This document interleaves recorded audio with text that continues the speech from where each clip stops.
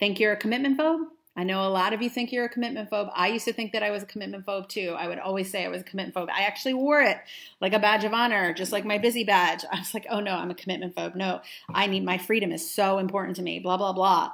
I was always going on about my freedom and how it's number one, and I'm a commitment phobe. I don't like to commit to anything. I hate obligations, blah, blah, blah. You are fooling yourself if you think that, and it hurts. And believing this lie is what is keeping you stuck, deflated, and drained. It's keeping your light dim and it's keeping your energy low, because the thing is, you can't not commit. You are always committing to something. You may pretend that it's your freedom. You may pretend that you're protecting your energy or your time, but I promise you the opposite is true. Your freedom will only be found on the other side of your commitment. I don't have to tell you this. This is not a surprise. You know it and you can see it for yourself, especially after doing this work, but you've been feeling it all along. You want to feel free, secure, happy, at ease, and you want to have fun. But do you feel any of that within your current commitment? If you've had a taste of any of those emotions, I want you to think about when you felt them. I bet it wasn't while you stayed up all night trying to perfect your work.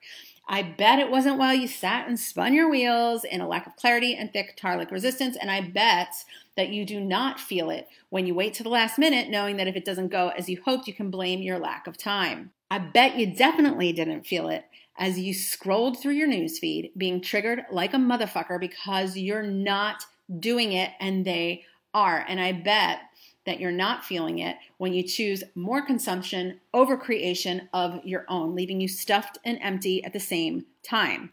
Consistency is not your problem. Stop telling yourself that. You've got consistency down. You are just being consistent with the things that aren't giving you what you want. You're consistently not getting what you want. You're consistently not feeling what you want. And you want your cake and you want to be able to eat it too. And you can. It's not about not having both. You can have it all. But your cake is on the other side of a big ass door. And you expend mass quantities of your precious, valuable energy trying to find a way to the other side of the door without actually going through the door, because you're afraid of the pain and discomfort that you may feel when you leap to the other side. But the only way to it is through it. I can't say this enough. I've said it before. I will say it again. The only way to it is through it. It was my biggest learning, and it's the least painful way to get there. I promise you, it is nothing compared to how you're suffering now by keeping your true self locked in a cage. Allowing her to be is the key. She is shameless. She is the part of you that knows without a fucking doubt that she is special, that she is a star. She is the part of you that has never wavered from that belief in herself, about herself. She is the part of you that does not give a shit about whether she's wrong or right, because she knows her fresh, hot, baked, gluten-free bread is buttered not by conditioning or conforming, not by proving, perfecting, or doing more, but by truth. The part of you who is unpredictable, uncensored, and relishes in how fucking powerful she is because she trusts herself. That part of you that is well aware that the freedom, ease, peace, and happiness that you crave so fucking hard can and only will ever be experienced through allowing her to be. The part of you that knows that if you're not all in, you are committed to fear. Owning her is a commitment to love. This is the only commitment that you ever have to make. She is shameless. She does not need to resist because she is shameless. Every child comes into this world knowing that it's not about punishment versus reward. They don't have to entice or trick themselves into doing anything, especially not something that they want to do.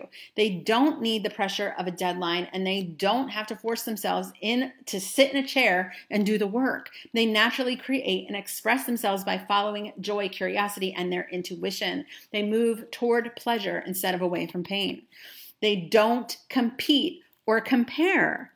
A child doesn't have the need to be the best. They know there's not only one top. They don't feel the need to race because they know they're already there. They own their magic. They own their magnificence without having to make other children less than. And they don't feel threatened by another child owning theirs. They are innately aware of and believe in their own worth, and they feel 1,000% safe fully expressing themselves. They feel no need to hide it, to prove it, or to tone it down until they start being conditioned to believe that they are wrong for it in some way. The fear of being wrong is what's holding you back. The fear of feeling what you would feel if you were judged as wrong. This is what keeps you hesitating. This is what keeps you hiding. This is what makes you afraid of owning and being your most outrageous and powerful self. But no one's expression can ever be wrong. Can the universe be wrong? Could God be wrong? No, all there is perspective. You are a perspective. When you make your expression about right or wrong, good or bad, or in any way inferior versus superior, this is all coming from the ego mind. That's coming from a human part of your brain, the ego mind, and you are raising the stakes on what you are creating. The higher the stakes, the greater the fear. The greater the fear, the heavier, the harder, the more stressful, and the less like play your work is going to feel. You need to make it about truth. It's not about being the best. It's about being true.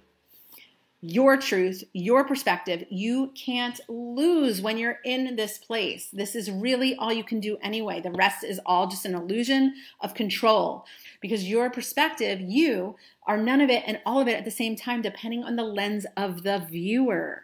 You could never predict or dictate someone else's perception. They are like snowflakes, as unique as you and I. It's created from the inside out through their belief system that creates their emotional experience, which then creates their lens. This is how it works for you. This is how it works for them. What's true for you could be false for someone else. It will be false for someone else. And you have no control over that. And really, why would you want to? It would be exhausting and ineffective to try. And even if you could control it, it robs others of their own glorious experience. You need to reframe your goal to prioritizing you and your truth, and then watch the rest fall into place to be reflected back to you.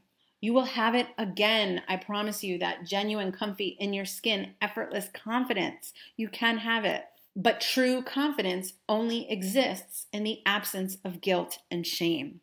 As you shed and shift the beliefs that made you feel that way in the past, and you honor your commitment to you, you will rebuild your trust and belief in yourself. You create a new lens that will allow everything that you can't wait to experience, and all you have to do is walk through the door.